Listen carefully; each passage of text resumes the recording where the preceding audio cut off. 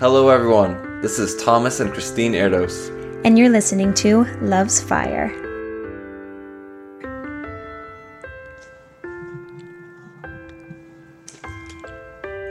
Hi everyone. Welcome back. Yeah, even though we've posted a few times in the more recent weeks, we have not recorded in our new place at all. This is our first one in our new place. Isn't it beautiful? Yeah, I'm sorry. It's like nothing interesting behind us. So that's okay. But something interesting is that we're pregnant. About 13 weeks tomorrow. Well, when we're recording. Depending on when y'all listen May. to this. Yeah, we will have a baby in May of 2024. Wow. So exciting. Okay. Thomas had some awesome things about the life of David on his heart he wanted to share today. I may say a couple things, but especially with us doing our shorter messages nowadays, it may mostly be him today. But I'm here for moral support. Thanks. Yeah. We'll see. Yeah. We have had some technical difficulties leading up to this episode. More than ever. But praise Jesus, we have broken through, and we will get this message out. No technical demon's going to stop us. No technical demon. Wow. Okay, we're finally here. Just to give a little background. We're doing great. Doing great. But yeah, I was praying. When I was praying, this is what I felt like we should share on as the life of David, a series actually. Yeah. And because King David was an amazing man of God, so amazing in fact that according to my Bible commentary, his name is the most mentioned name in the Bible besides for Jesus. Wow, I didn't know that. Wow. But it makes sense with how often he's talked about, or how many people name their child David. That's awesome. Yeah, so like if the Bible is God's heart, which it is, Jesus is the Word made flesh, then clearly David was on and is on God's heart. Yeah. What was it about David? That is the question. That is the question that we will talk about. But first, in this first episode, I thought we would just talk about kind of give like context for like how God sees David through the scriptures. Yeah. And then in the coming episodes, we'll talk about like, okay, well, considering how amazingly God sees David and God's heart for David, and obviously David's heart for God, like what made him so special and what can we take away from it? And that's what I want us all to like keep in mind when we're talking about David. Is like, we're not talking about him just to talk about him as like, oh, this untouchable patriarch figure and like, wow, that's so cool he did that. Like, no, like his life is an invitation to every one of us to touch the heart of God. Yeah. Because if a flawed human being can so touch the heart of God, then so can we. Yeah. And he doesn't even have the benefit of the full scriptures like we do. He doesn't even, he doesn't have the benefit. He didn't have the benefit of the new covenant, of the new creation. Yeah. Like, we have a greater covenant with greater promises than he did. And so how much more can we touch the heart of God? And I believe that God is raising up not just one like David, but a generation after his own heart. Yeah, that desires to move his heart. Yes. Yeah. So, if we look in 1 Samuel 13, are you going to say something? Oh, just how wild that is. Just that a man, or, that we could affect our Creator's heart. That his creation can affect his heart. That's amazing. But, it's amazing and, wild. But then I think about how much our child and children affect us. Yeah, So, wow. Go ahead.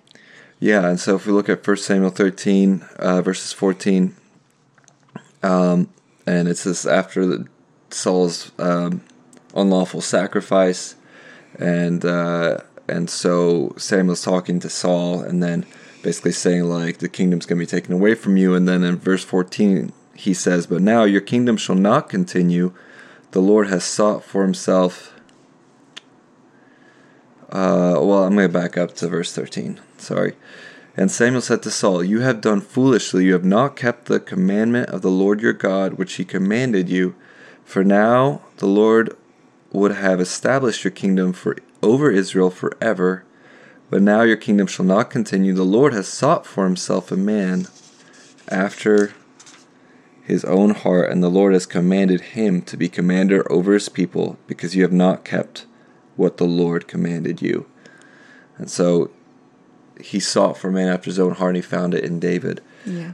And I'm just going to share two more passages.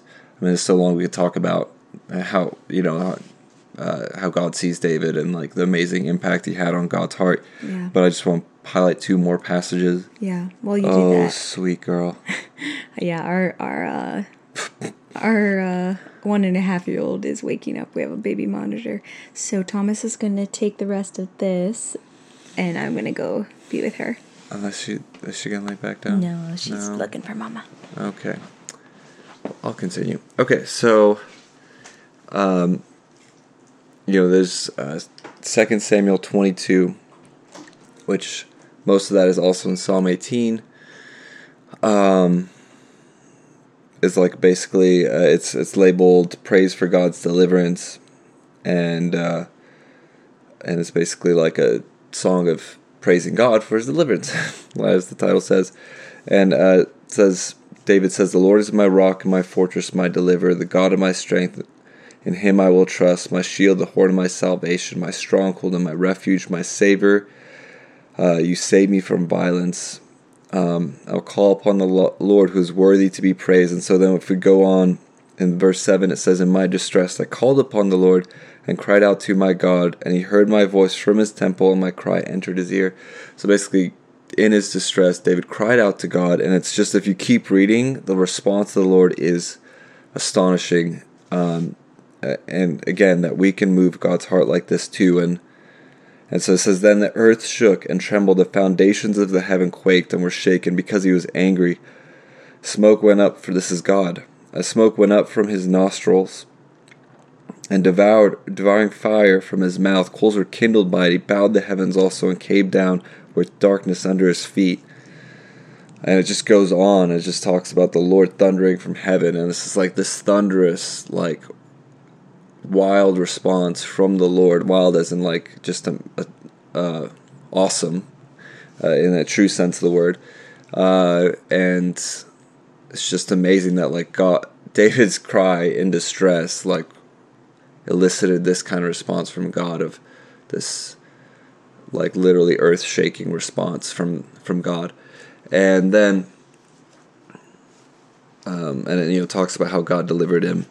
And if we go to the last chapter of the Bible, Revelations 22, the last thing that Jesus says in the Bible, in verse 20, says, "Surely I am coming quickly," which is amazing. But if you back up one couple verses, you'll see the second to last statement that Jesus made recorded in Scripture, and it says, "I, Jesus, have sent my angel to testify to you these things in the churches.